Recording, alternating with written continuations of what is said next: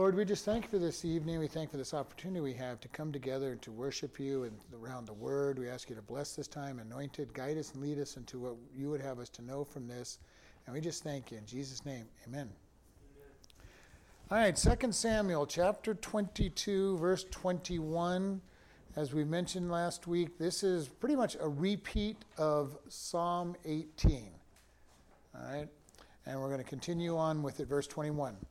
The Lord reward me according to my righteousness, according to the cleanness of my hands has he recompensed me. For I have kept the ways of the Lord and have not wickedly departed from my God. For all his judgments were before me, and as for his statutes, I did not depart from them. I was also upright before him, and I have kept myself from iniquity. Wherefore the Lord has recompensed me according to my righteousness, according to my cleanness in his eyesight. With the merciful you will show yourself merciful, and with the upright you will show yourself upright. With the pure you will show yourself pure, and with the froward you will show yourself unsavory. And the afflicted people will you save, but your eyes are upon the haughty, that you may bring them down. For you are my lamp, O Lord, and the Lord will lighten my darkness. For by you I have run through a troop, O my God, I have leapt over the wall. As for God, his ways are perfect. The word of the Lord is tried. He is a buckler to all them that trust him. For who is God save the Lord, and who is a rock save our God? God is my strength and power. He makes my way perfect. He makes my feet like hinds' feet. He sets me in high places. He teaches my hands to war, so that the bow of steel is broken by my arms. You have also given me a shield, the shield of your salvation, and your gentleness have made me great. You have enlarged my steps under me, and my feet do not slip. I have pursued my enemies and destroyed them, and turned not again until I have consumed them. And I have consumed them and wounded them, that they could not arise. Yea, they are fallen under my feet. You have girded me with strength to battle. Them that arose up against me you have subdued.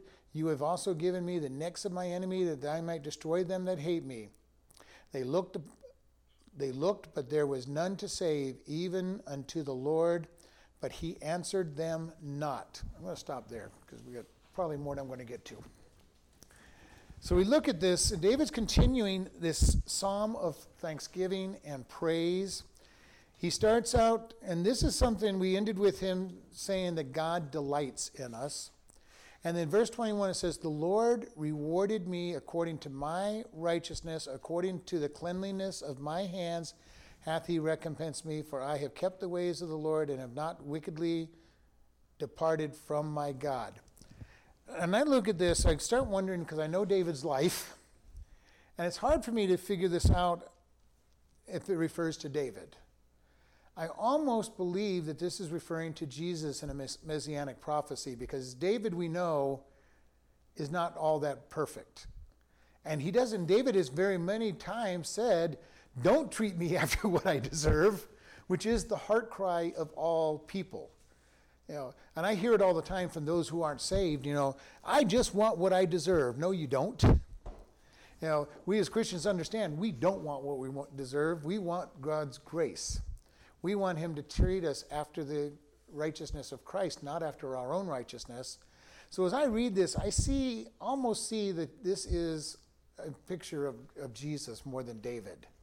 Because Jesus is all through the scriptures, and I see here that the Lord rewarded me, or gives me, or repays me according to my righteousness, according to the cleanness of my hands, he has paid me back. So I think about this, and it says, I don't want God paying me after my own righteousness. Now on the flip side, as we walk with him, we start walking in righteousness more and more often, but I still don't want him rewarding me after my righteousness, because that's not worth anything. Isaiah tells us that our righteousness is filthy rags. It's almost like a picture of that God sees us as we do. It could be that. It could be that he's talking about how God sees us, but I still don't want to be rewarded after that necessarily. Other than, yes, I'm being seen in Christ. So maybe that could be what he's saying. Well, But it is righteous. Yeah, because he sees Christ's righteousness. Go ahead and reward me after Christ's righteousness. Yeah. And that would be a true statement. But again, then he's talking about Jesus more than he's talking about us, Yeah. which fits into with what I'm leaning towards, that this is him seeing Jesus. Because if God's treating us after... Jesus wasn't there yet. Well, Jesus was around from the very beginning, remember. Yeah, I understand that part, but... I believe that Jesus walked in the garden with Adam and Eve because God in the flesh walked with Adam and Eve, so it would have been Jesus. He was Melchizedek. They didn't know him as Jesus. He was just God. Yeah, Jesus would have been the one that wrestled with Jacob. He would have been the one that... He was the one that met with Abraham when he was saying, shall we hide from Abraham what's going to happen in Sodom and Gomorrah? We see Jesus all through the scriptures, in reality as well as the picture of him. I believe that Jesus was the fourth man in the fire with Shadrach, Meshach, and Abednego, because he saw the Son of God, is what Nebuchadnezzar said. I see the fourth man is like the Son of God, and the Son of God did not come out of the fire with Shadrach, Meshach, and Abednego. It was just the three of them. So we see this picture, and you're right. I mean, technically, is it Jesus? No, the Jews would say it was the Messiah. I see here that he's saying, reward me, and as you said, Betsy, it may very well be that he's saying, I'm clothed in Christ, treat me the way you would Christ. I mean, he doesn't understand that necessarily. But David does understand a bit of God's grace and God's mercy because of what he's lived through and how God has promised him. God made David a promise that a king from his seed would sit on the throne forever, and it was an absolute, unconditional promise. No matter what David did and his children did, that was going to be true. So David understands God's grace and God's mercy in many ways. He stands before Goliath as a young man saying, you've insulted God and you're going to die because God's going to use me to make you, to kill you. That's a little bit of a paraphrase, but that's really what he told Goliath. You're dead. You've defied God and you're dead. He stood up over and over against this. So he understood the mercy of God and the grace of God. And he really understands the mercy of God when he has the adulterous affair with Bathsheba and then murders Uriah and doesn't end up dead. So he does understand. But when I read through this, I just go, David, you're a hard person to be saying, treat me after my righteousness, and I have not departed from your word. This sounds to me more about a picture of Jesus than it does David. And David was considered a prophet, and he spoke many times in the scriptures about Jesus and all that he did in these Psalms, and many times he talked about this. I'm not going to take a hard stance on this, but I see the Messiah in this section. There's not a lot of indication that it is clearly speaking of the Messiah, because he keeps saying my, but there are places where David, in one of the Psalms, I can't even remember what it is, David starts out with, my God, why have you forsaken me, which is Jesus on the cross, and then it goes into a picture of Jesus all the way through. So David oftentimes in these Psalms and these records of praise spoke as if he was the Messiah, with the voice of the Messiah on it.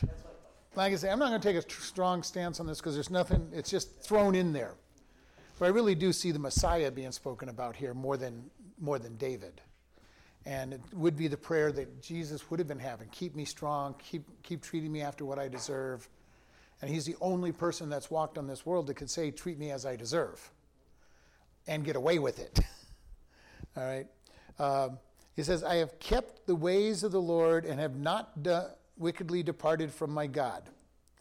For all his judgments were before me, and as for his statutes, I did not depart from them. So like I said, the more I read this, the more I see Jesus here. David can't say these words in himself.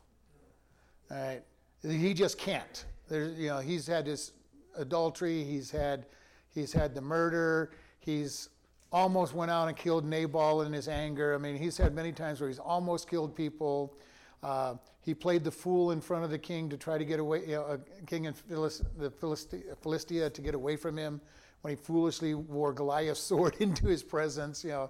David has not been able to say these words. Unless, the only way he could say this is just like us, knowing that God sees him as perfect.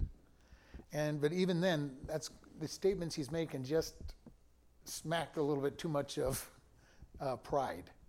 If it belongs to somebody who's saying, God, I have not departed from your righteousness. Well, I know that God sees me as not departed from his righteousness, but I can never say that I've not departed from his righteousness. We will always then, from that point, in God's sight, be clothed in the righteousness of Christ all through eternity. So we get that clothing, and it stays because the tense in the Greek is one time continuous. So we get clothed in the righteousness of Christ, and we always have the righteousness of Christ. Otherwise, God would not be able to deal with us, because if we got out of the righteousness of Christ, he would see our sin, or see our righteousness more precisely. And we don't want him to even see our righteousness. I don't want him to see me. I'm happy that he sees Jesus when he looks at me. It makes life a whole lot easier. So we look at this, it says, your judgments were before me, and as for your statutes, I did not depart from them. I was upright before him. I kept myself from iniquity. I was upright, complete, whole. And therefore the Lord hath recompensed me according to my righteousness, according to the cleanness of my eyesight. And this is kind of an interesting thing, because if this is still talking about Jesus, and we think about what did Jesus go through, because even though he was righteous, this is a really interesting thing. God had a plan for Jesus. It's a plan that nobody else would have ever wanted to go through. Live a perfect life, die on a cross, and take the sins of the world, so that you could be raised from the dead and be victorious over death. Great end. Terrible way to get there, at least by human standards. But that also tells us, how many times does God put us through a ringer to get us to the other side for the reward? And we see this in all through the scriptures. Job really put through the ringer for God to turn around and bless him again. Abraham, called away from his family, wandered in the wilderness for the rest of his life. About 50 years or so, 50, 60 years. So almost, he spent half his life with his family, and he spent the rest of his life wandering around the wilderness of Palestine, where he ended up with one piece of property and one son, when he's going to be the father of nations. All right? We look at somebody like Joseph. Joseph gives them dreams. Joseph, you're going to be, your brothers are going to bow down to you. Matter of fact, your mother and dad are going to bow down to you as well. I'm going to make you a great person. Gets the dream, and it takes him 13 years before he's promoted, and another 9 years before his brothers come before him and bow down before him. All right? Long period of time.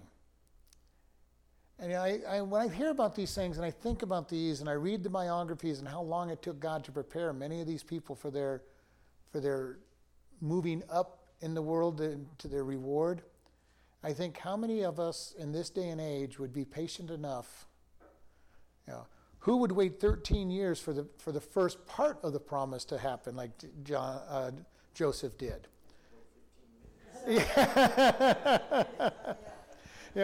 How many people would have been like Abraham, wandering for 60 years, waiting to see the fulfillment of a family? And it took 25 years before he finally got his first son of promise. He had Ishmael, which wasn't the son of promise. He did that on his own, doing his own thing, and has caused problems for Israel ever since. And we look at this. Jesus came to this world, spent 34 years on this world being a perfect person, and was killed for it. Killed because he was perfect. And died for our sins so that he could be resurrected. Knowing that that was his goal in life. And go through all that pain. And going through the pain on the cross and doing it willingly. God created mankind knowing that we were going to sin so that he could wait for thousands of years for us to be glorified and to be in his children that he created us to be. and how impatient we get so often with God. God, you didn't do it yesterday. What's wrong with you? You know, and you hear it all the time when we talk about the second coming of Christ. People will very sarcastically say, well, he hasn't come yet. Doesn't mean he's not coming. Just means we're one day closer. We are closer today than we were yesterday. And tomorrow we'll be closer than we were today. And if he doesn't come for our lifetime, he's still closer than he was when he started. He is coming in his time. And we need to be able to really understand God has a plan, and it is not our plan. We are short-sighted. I'm glad it's not my plan, because I would have never put together the plan God has put together. Not in a million years would I have put together God's plan. And he has got a plan, and we need to learn to trust in it. Even when it looks like he is not in control and he's lost all of his marvels, he's still in control and has not lost anything and has a plan. Well, we look at guys like Eliot and Nick St. James that were killed in the wilderness at a young age. Men who had early on decided they were going to serve God. And they were killed, and everybody's going, what a tragedy. We lost 3 missionaries out of the deal. But yet, the Indians then got convicted of what they had done because of the Spirit touching them, and went back, and their wives got to go in and evangelize the very tribe that killed their husbands. Would that have happened if the men had stayed alive? Probably not. You know, God would have done something, but he used their deaths to motivate the gospel message. And so we oftentimes are so short-sighted in our looking at things. If it doesn't happen the way I think it should happen in my flesh, then it's not good. And God says, no, I have a plan. I'm going to crucify your flesh, and if it means killing you, I'll kill you. And we see this over and over. You read Fox's Book of Martyrs, and hundreds of people listed in there that have given their life for Christ, and in the process had hundreds of people come to Christ because of their death, because of their braveness in their death. In most cases, they're not screaming out in fear and facing that death. So we need to just get to this place where we recognize that God has a plan even when it's not our plan. You get a George Mueller. You know, how many times would he have been able to quit if he was looking at the site? You know, well, God, there's no dinner on the table for the kids. You failed. I quit. Yeah. And instead of the dinner coming at the very last second. God, there's no money to pay these people. They expect a paycheck in about 1 hour. And all of a sudden the money would come in to give them their pay. You know, it happens. God is always on time. Maybe not our on time the way we want him to be, because we usually want him here early. God, I want the money in the bank the day before the checks are going to be going out, not 3 minutes before the checks are supposed to go out. I want to know that I've got it, and just make me happy, God, because I don't need to be walking in faith. Just give me the money ahead of time. But God, if we read all these different things, he says, this is what we're going to do. You know, Ewald, missionary to China, you know, telling everybody how strong and powerful her God is, and how she doesn't need to be afraid of anything because God is in charge. So they send her in the middle of a prison riot with no guards. And said, well, if your God's that strong, just go in there and he'll take care of you. And he did. Which then caused revivals to sweep through that place, because all of a sudden God did a miracle that made no sense. She had preached that he could deliver. And she shared with everybody that God could deliver. So they said, fine, your God can deliver. We're going to put you in a position where your God has got to deliver. You know, want to go to the scriptures? Shadrach, Meshach, and Abednego, not bowing down before the idol. And Nebuchadnezzar going, you know, you're in my power, and who's going to deliver you from my hand? And their answer is classic. Well, our God can deliver you, but whether he does or does not, we will serve the Lord. And God delivered them out of the fire. They fully expected to die in the fire, which would have been just as great a testimony because of their boldness and testimony before that, but it was even greater when God delivered them. And we don't even know how many times God has delivered us from death in our lifetime until we get to heaven and see how many times he's delivered us. I've known people who have fallen off buildings and should have died because they fell off a 2-story building and got up with no damage whatsoever. And I know Lynn's had that. The tie rod went out on the car, and she makes 3 turns with a broken tie rod. And we know it was broken because the tie rod gouged the road for the 50 feet that she drove with no tie rod. Things like that. When you go, there are miracles out there that God has done. So we see this going on, and God has a plan where he's treating us according to his plan. And it's a great thing to know that God has a plan. I take comfort in God being in control. Even when I don't understand it, I take comfort in God being in control. And I've told you many times, I go, God, I don't understand this, but you are in control, and you've promised that it's for good, so I'm going to just trust in your goodness. The thing about it is that we have to learn God is God and we're not. He doesn't have to tell us a word. And I used to take that stance as a manager at times. Normally, I would tell people why I needed things done. If I had time, I told them why. If I didn't, I'm manager, get it done. And they knew if I took that stance, it was just because we were busy and I didn't have time to tell them what the reason why. He may show us later on why, and even then I think it's only a partial why. This person got saved because you went through that. Okay, God, what else was there? And I think we're going to see in heaven that there was a lot more to it than what we even see in this world. And I'm looking forward to getting to heaven and saying, all right, God, what was the plan for that? Well, I just needed a dark space in my tapestry. Okay. If that's all you wanted, God, thank you. I'm glad I could be the decorative spot on the tapestry. But then he says in verse 36, you will be merciful with mercy you will show yourself, with the merciful you will show yourself merciful. With the upright you will show yourself upright. With the pure you will show yourself pure. With the froward you will show yourself unsavory. This is kind of an interesting statement.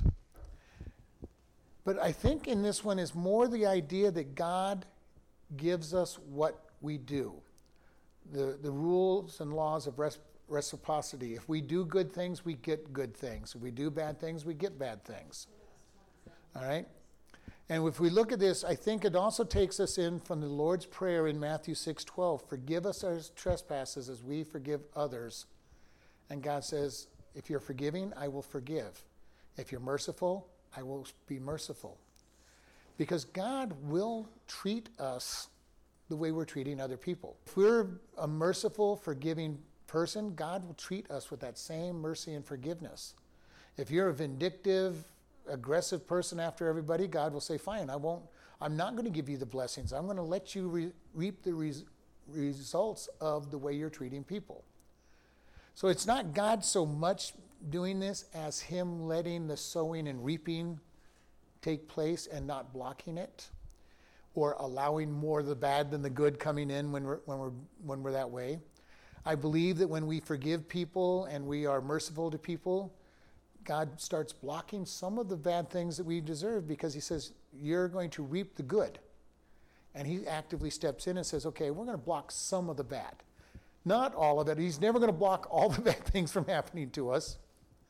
But I think he actively comes in and says, you're going to get more good than bad because of what you're doing. And that's part of the reaping, sowing and reaping. All right, we've got to keep this in mind. When we sow something, we reap. And the first rule of sowing and reaping is that you reap more than you sow. So if you're sowing good seed, you're going to get good things back. If you're sowing bad seed, you're going to get bad things back. And you hear it all the time from, well, I don't know why all this bad stuff's happening to me. Well, let's see, you were criticizing this person, you were getting vindictive against this person, you were cursing this person, you reap more than you sow. And this is something that is critical for us to understand. This is why it is important for us to be forgiving, be loving, be kind. And the most critical thing about this is, if I'm not out there trying to judge everybody and I'm just trying to love them, I'm going to speak good of them. I'm going to try to do what's best for them.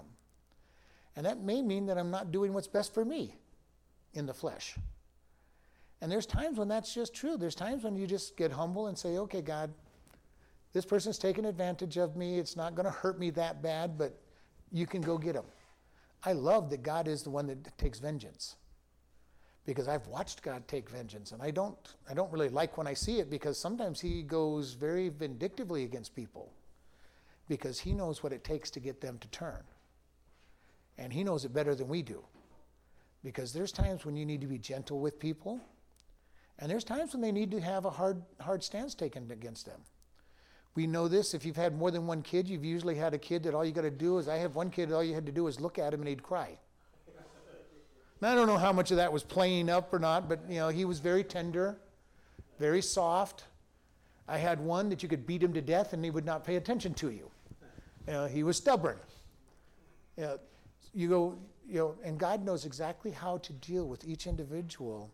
He says, well, I just have to lightly touch this person and they're going to respond. This person, I'm going to beat them over the head with an anvil, and they might start to listen. And he knows exactly what it takes to get it. And sometimes we look and say, God, did you really have to be that hard on the person? God is perfect, so yes, he had to have been that hard. And I've seen people who have had their whole life blown apart because of their stubbornness. The Jews had a great stubborn heart. All through the scriptures, a very stubborn heart, and God had to deal harshly with them. Somebody like David, he sent Nathan just to say, David, here's a story, and you're the man that sinned, and David's heart broke. He was already guilty. He knew he was guilty. He was already suffering. All he needed was that little bit of a push over the edge to confess. How are we when it comes time to confess to God? Are we hard-hearted or are we soft? Usually we start out pretty hard-hearted, and over the years we grow softer and more tender to God if we're growing, to the point where sometimes it just takes even just a whisper. What are you doing? Oh, you're right. I'm not headed the right direction. And so David is right here, and he says, God, you're going to treat us in the way we deserve. The way we act, you're going to respond back to us. Verse 29 says, you are my lamp, O Lord, and the Lord will lighten my darkness. I love this. God is our light. And the idea that they use the word lamp is pretty important. Lamps only light a small area. Okay? He didn't say you are my lighthouse, shining for miles and miles and miles, showing me the road. You're not my million candle flashlight. He says you're my lamp. Just a little bit. And this is what I'm finding over the years with God, is he just shows me the next couple steps. Here's your next step. Don't stumble. I'm showing you, here's your step. Here's the hole. Don't step in that hole. And it's just a few feet in front of us. Now, a lot of people say, well, I wish God would show me the whole path ahead of me. I'm pretty glad he doesn't. Because some of the places he's taken me to, if I had seen where he was taking me to from the beginning, I would have said, I can't do that. I'm not going there. I'm not walking that path. I'm not going where you asked me to go. So as I get older, I'm very happy that he shows me just a couple steps at a time. Walk this way. Do this. Do this. He doesn't turn on the sunlight and show me all the horrors around me. And this is one of the things I think is going to really surprise us when we get to heaven and we see our life from the spiritual perspective and the battle that's been going on around us. We are going to be very happy that while we were alive, we didn't get to see that battle. God, you mean that army was attacking me and you send your angels to keep that demonic army away from me? You blocked how many things from getting to me? You did. God, what happened in that? I was just praying for a miracle, God, and that is what happened when I prayed. All the enemies tried to come against me and you held them back. Satan, and I've said this over and over, Satan does not give up just because we turn to God and start serving him. He does not give up when a town or a city or a village or a state or a country goes into revival. He comes back with more and more forces to try to stop it. Knowing that he can't stop us from going to heaven, but trying to stop the revival to get more people. When we start making good decisions in our life and praying for good things, he starts coming at us in a stronger way. And we've shared this, God is, if you're saved, if you're not saved, saved is not worried about you at all. But if you're saved and all you're doing is sitting in a pew of a church, never getting up off your butt to do anything, Satan doesn't care. He doesn't like you in the church. He'd wish you weren't. He'll try to keep you out of church. But if all you're doing is sitting in the church, he's not going to care. You're not doing anything for the kingdom. You start giving money, you start getting up and giving out tracts, you start inviting people to church, you start showing people different things, and Satan will start moving against you in a greater and greater way. And that's when God stands for you and strengthens us. As long as we stay hidden in him, he'll strengthen us and give us the ability to keep going forward. The time we get in trouble, I've got this. I can handle this. I've given out 5,000 tracts in the last year. I can do this one on my own. You're in trouble. God, I've been teaching all this time. I can do this lesson on my own. I don't need you. Be the worst lesson ever heard. And so we see this whole process going on. It says, God is my lamp and my light in the darkness. And he is the light. He will be the light of the new heaven and new earth. No shadows. Can you imagine that? No shadow. Light will be from everywhere. No shadows in the new heaven and new earth. He says, for by you I have run through a troop. By my God I have leapt over a wall. For as for God, his way is perfect. The word of the Lord is tried. He is a buckler to all them that trust him. And these are David's pictures of war. I have run through the troop. Nothing's touched me. Wall got in my way. I just jumped over the wall. And this wall doesn't seem, I don't think he's thinking of a small little wall. He's talking about a wall. A city wall, something that he says, God, you just let me jump over it. I hope you've experienced some of these times where you feel this victorious, where nothing can stop you because you're with God and he's given you a plan and you're running forward with him. You can't live that way all the time. At least I don't think you can. I haven't been able to. I don't know anybody who has. But there are times when just nothing's going to stop me. God and I are going to take this battle. I think about Jonathan taking his armor bearer and coming to the bottom of the hill, and the Philistines say, and he says, we'll see what the Philistines say. If they say, come up here, God's delivered it to us. 2 men against an entire garrison. And they say, come on up. Jonathan knew this feeling. I can run through a troop. I'm going to win. And he killed every man in the garrison. And we don't know how big a garrison was, but a garrison is going to have at least 30 people in it. Could have hundreds of people in it. And God delivered the entire garrison to Jonathan. An amazing battle. David understood those kind of battles. He stood before Goliath. Shouldn't have been able to beat Goliath. Goliath, a giant of a man, literally, been a warrior all of his life, has huge armor on, and David comes with him a sling and a staff. Kill him with a little rock. I'm just a shepherd. You're just like the lion and bear that have been eating my sheep. God delivered them into my hand. He's going to deliver you. What faith? And God honored that faith.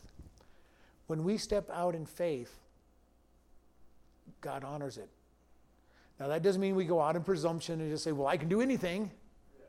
But when we go out in faith that God has called us to do something, in faith that God is wanting something done, even if it looks like an insane proposition, God's going to honor it. Why? Because he wants to see us walk by faith. For the just shall walk by faith is in the scriptures 4 times. I have a feeling God wants us to walk by faith.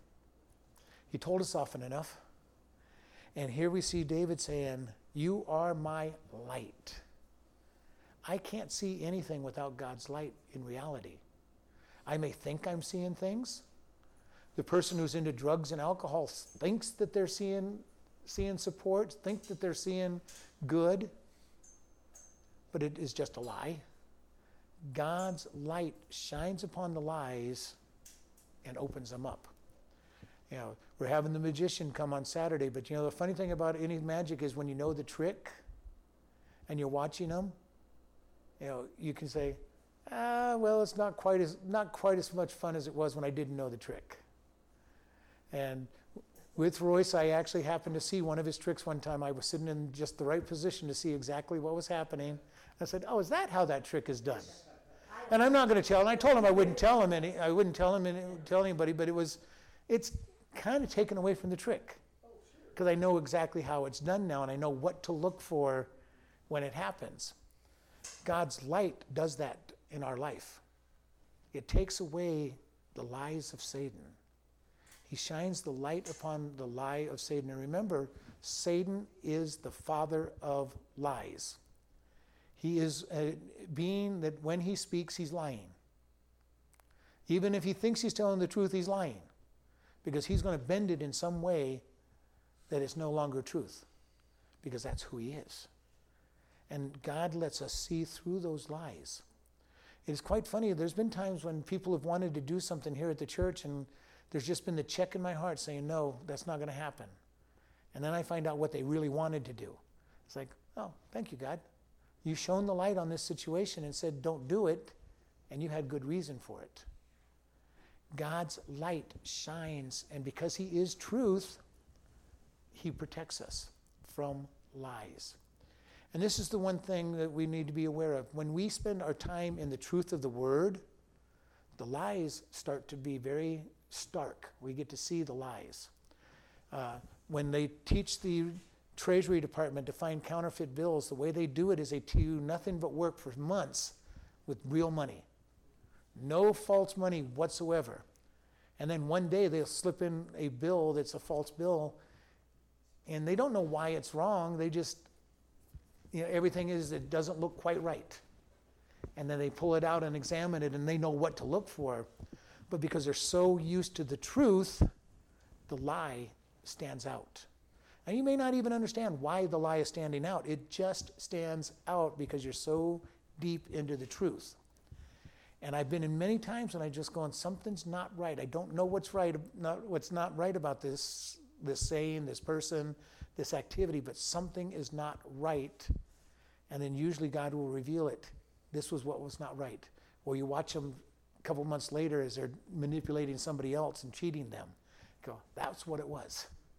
That's what was not right. It was their heart that wasn't right, and God, you showed it to me. And this is important for us, that he is our lamp, and he will guide us through all the enemies. In verse 31, as for God, his way is perfect. God's way is perfect. It is complete. And it says that the word of the Lord is tried. It has been refined. It is perfect as well. It has gone through the fire and come out pure. And his word is that way, and he is a buckler to them that trust in him. And that idea of trust we've talked about is somebody who puts everything into God's hands. Everything. God is perfect. His ways are perfect. His word is true. And he will be a shield to those who trust him. And as I've said, it's not having a plan B. It's not, well, God, I'm going to trust in you, but if you don't work, I've got plan B, C, and D in place in case you're not there. No. My trust in God is, God, you are plan A. Plan B is to believe in plan A. Plan C is to believe in plan A. I have no other plan. If plan A does not work, I'm in trouble. Okay? Because my whole heart and trust is in God. And there's no other trust in it that I'm putting anything in. And if I'm putting any other idea, that I'm putting any other plan in place, then I haven't trusted God. And this is what salvation is all about. God, I put all of my trust in you. No other plan. If you're not the one that's going to do it, then I have no other plan. And I like to talk about rappelling because I've done rappelling and, little skinny rope. And that was back when I was pretty heavy. And I'm having to walk down a wall with a little skinny rope and saying, if this rope doesn't hold, I'm in trouble. No, I trusted the rope, and I proved I trusted the rope when I walked down the vertical wall. That is the greatest picture of trusting Jesus that you can have. Jesus, I don't see that this is going to work. I don't know how this is going to work, but you said it will work, and I'm going to put all that trust in you. We're betting eternity on Jesus and the Word of God is true. And we don't know anything about eternity because we're not there. And we won't know till we get there. But every day he proves that he is true. Every day I walk with him, he proves that he is true in this world. And if he's true in this world, he will be true into eternity. And that's the good news for us. People will say, well, how do you know that there's a God? Because I know him personally. He has provided for me over and over. Well, that was just good fortune or good consequence. I go, not as many as I've had. If you want to believe that I'm that lucky, you better be taking a bet on whatever you want to bet on because you really believe in luck. I don't believe in that much luck. I know that God has protected me. I know that he has kept me. I know that he has guided me. And he has done wonderful things for me. And I love that he says that he loves us and that he cares for us and that there's an eternity to walk in. Just the peace that he gives us each day, the peace that passes understanding, that alone is worth everything. If that's all I had and there is no eternity, I've gotten a bunch in this lifetime, more than most people. I hear all these people that they're pushing for drugs to be legalized, especially marijuana, and you ask them, well, why do you want it? Well, it just mellows me out. Well, you know what? God has given me such peace that I don't need marijuana. I don't need drugs because God is the one giving me peace. I don't need a mind-altering, experience because God is my mind-altering experience. All right? I don't need man-made physical, herbs or anything else to make me altered my mind. I have the same problem with hypnosis treatments because hypnosis takes you into an emptiness that can be flooded by anything, and then once it's going to be flooded by anything, it's going to be flooded by demons. So we have these things going on that people say, I want to do the world's way. And they don't really realize what they're opening themselves up to. God gives us something that has no side effects, no problems with it, and says, this is for you. This is for you, and he gives us peace. He gives us joy that's just unbelievably strong and protected. And this is why we want to be able to go forward with him, trusting him, be able to put all of our heart and soul into him. And then we go forward on this. He says, for who is God save the Lord? Who is a rock save our God? Our God is my strength. God is my strength and my power. He makes my way perfect, complete. God completes us. And he is our strength. This is the one thing we have to be able to understand. For I am crucified with Christ, nevertheless I live, yet not I, but Christ liveth in me. He crucifies me. He takes away what I think my strength is. My righteousness, he says, is filthy rags, and he buries those under the blood and says, I am your strength. I am your righteousness. I am your perfection. I am the one that cares for you. The more we learn to trust in God, the better off we're going to be. Because he's all of our strength. If I think I'm strong, God will let me walk in my own strength and get beat up. If I think I'm good, he'll let me walk in my goodness until I fall flat on my face. Why did David fall flat on his face with Bathsheba? He was getting a little uppity himself. He wasn't where he was supposed to be. He was the king, supposed to be out at war, and he was at home. And he just happened to be over on a rooftop overlooking somebody that he wasn't supposed to be, in a place that he wasn't supposed to be, seeing something he should not have seen, and then wondered why he was falling into sin. And then his flesh took over. And he fell into lust. And he fell into desire. and ended up committing a great crime, 2 great crimes, adultery and murder, all because he was at the wrong place at the wrong time and saw something he should never have seen in the first place that led him down a path of sin. Satan is good about getting us at the wrong place at the wrong time and seeing something or hearing something that we shouldn't be hearing, and then seeing how we're going to react. I've seen it over and over again. People listen to something they're not supposed to listen to because they weren't trained, they didn't know, they were blind, and then react to what they hear. See something that tempts them into sin and fall into sin. Over and over again, if we're not hidden in Christ, we will make the wrong decisions. And we get hidden in Christ, we stay hidden, we get into the Word, we change the way we think. And over time, it's an amazing thing to me, but over time, God changes the way we think. And the things we used to be able to say, the things we used to be able to do, the shows we used to be able to watch, the books we used to be able to read, all of a sudden start saying, I can't do that anymore. God is changing my way of thinking. I cannot do the things I used to do. And we just slowly start pulling away. And then God shows us some more things that we're not allowed to do. And then he shows us some more things we're not allowed to do. He gives me plenty of things to put in its place. When God asked me to give up football, I loved football. I watched my football some 16 hours a week. And God says, you ready to give it up? And the first few times he asked me, I said, no.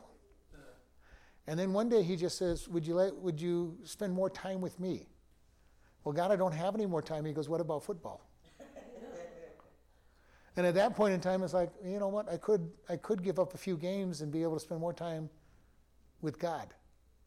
Never dreamed that I'd give up all of my football. And I'm not saying that football is sinful. I'm just saying God said, you've got a choice. You can spend that time wasted watching football, or you can spend your time with me. And this is how he does everything with us. Some things he asks us, eventually, he starts out with sin, big sins, and then eventually he says, what about this? You could be using your time better if you did this. If you got rid of this, you could be using more time with me, more time in prayer, more time in the Word, more time with the body of Christ. What about this? And I'm not saying these things are all sinful. Some of the things he takes out of our lives are not sinful. He just says, in comparison, you can do something for eternity, or you can do something for this world. Everything in this world is not bad. Being entertained is not a bad thing necessarily.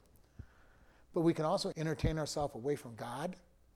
And I'm not even saying bad shows. I'm just saying spend all the time being entertained and forget about God. It's not hard to do. Our flesh loves it. Just entertain me. Give me mind-numbing entertainment because I don't want to think. And there are times when we just need to be entertained and not think for a while. God just took that away from me, not because football is bad. And I don't want anybody to think that I think that football is bad. It's just God took it away. We look at this and say, God, you are my strength. You are my protector. You are the one who helps me and makes me strong. And this is the thing about it. When people tell me that you're just using God as a crutch, I'm telling them, absolutely, he's my crutch. He's my strength. He's everything. I have no problem with that. Because I have found out that my strength wasn't worth a whole lot. Because I used to think of myself as a pretty strong person, and I could withstand anything. I could get through. I was able to do things, and God has shown me over the years that was not true. And he's taken my very things that I thought were strengths and allowed me to fall flat on my face in my very strongest areas. God will do that to us. Say, I am your strength. You're not strong. And I've said this so many times, we need to be very careful. If we think there's any place where we cannot sin, cannot fall, we're going to find that that's exactly where we're going to fall. Exactly. No, not even a question on it. I grew up as a teenager saying, I will never not go to church, and I ended up getting so busy with work that I stopped going to church for 2.5 years. And then, like I said, if anybody had told me as a teenager, there's going to be a time you're not going to church, I'd have laughed at them. Absolutely not. I love church. There's no way I would not go to church. My strength was my downfall. I didn't trust God in that, and he said, fine, here you go. Let's see how strong you really are. and fell flat on my face. And I've said this, we look at many of these men of God who have fallen through adultery and everything, televangelists. I would almost guarantee that every one of them have felt, I would never commit adultery. I would never go against my vows and my wife. And they didn't put guards on their heart. And God says, okay, you think this is your strength? Let's see how long you can stand. Now, I don't know how long they stood either. I want to be very careful. I never want to judge them. Was it the very first person that threw themselves at him that they fell to? Probably not. Was it the first circumstance they walked into that they fell into? Probably not. Was it the 100th, the 500th, the thousands? Who knows? But eventually we will fall in a place that we think we're strong. And God says, okay, now it's time for grace. Repent of your sin and let me lift you back up. We need to be very careful. Is all of our trust in him? We are a new creation in Christ. We are strong in Christ. I can do all things through Christ who strengthens me. I can do nothing in my flesh. Paul said that. I can do nothing in my flesh.